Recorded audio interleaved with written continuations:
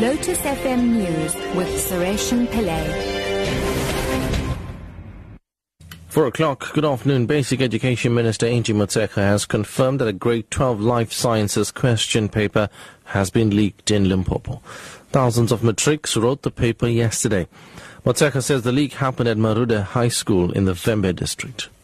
But yesterday we received reports on the 16th of November of an alleged leakage at the life science question paper in the province.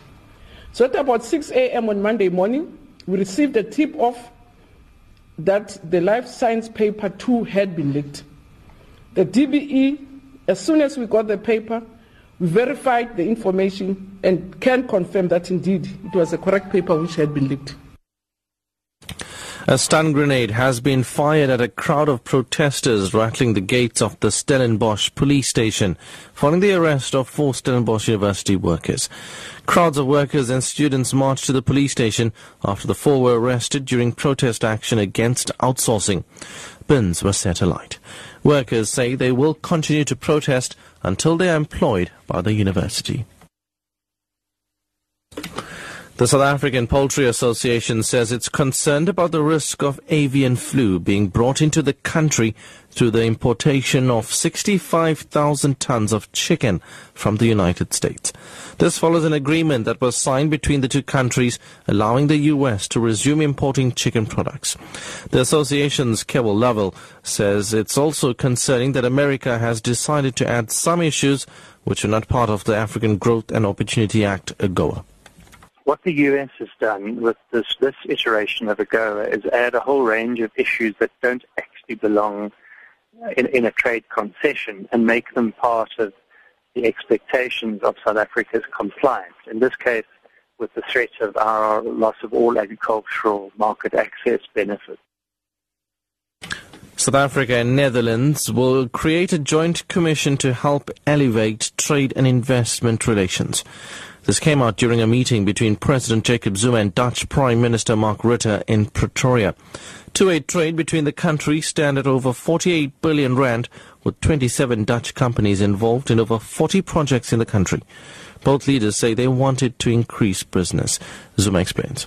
The visit by the Prime Minister will certainly take these relations and cooperation to a higher level. We are in agreement on the need at this time to elevate our relationships. We are pleased that our ministers responsible for foreign affairs will sign the agreement establishing a joint cooperation at The Hague on Thursday, which will help to coordinate and guide the broad and substantive scope of our relationship. And finally, actor Charlie Sheen has spoken out for the first time about being diagnosed HIV positive. He's made the revelation in a TV interview with today's Matt Lauer. E-Online reports that the 2.5-Man actor opened up about his current health and his decision to stay silent about his HIV status for 4 years. He's told NBC in the US that he's in good health and is determined to support others battling the disease. I'm here to admit that I am in fact HIV positive, and I have to put a stop to this onslaught, this barrage of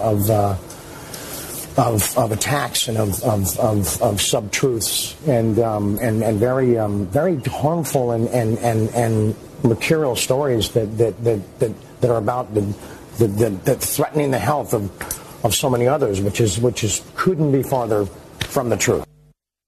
Top story at 4 o'clock. Basic Education Minister Angie Motshekga has confirmed that a grade 12 life sciences question paper has been leaked in Limpopo.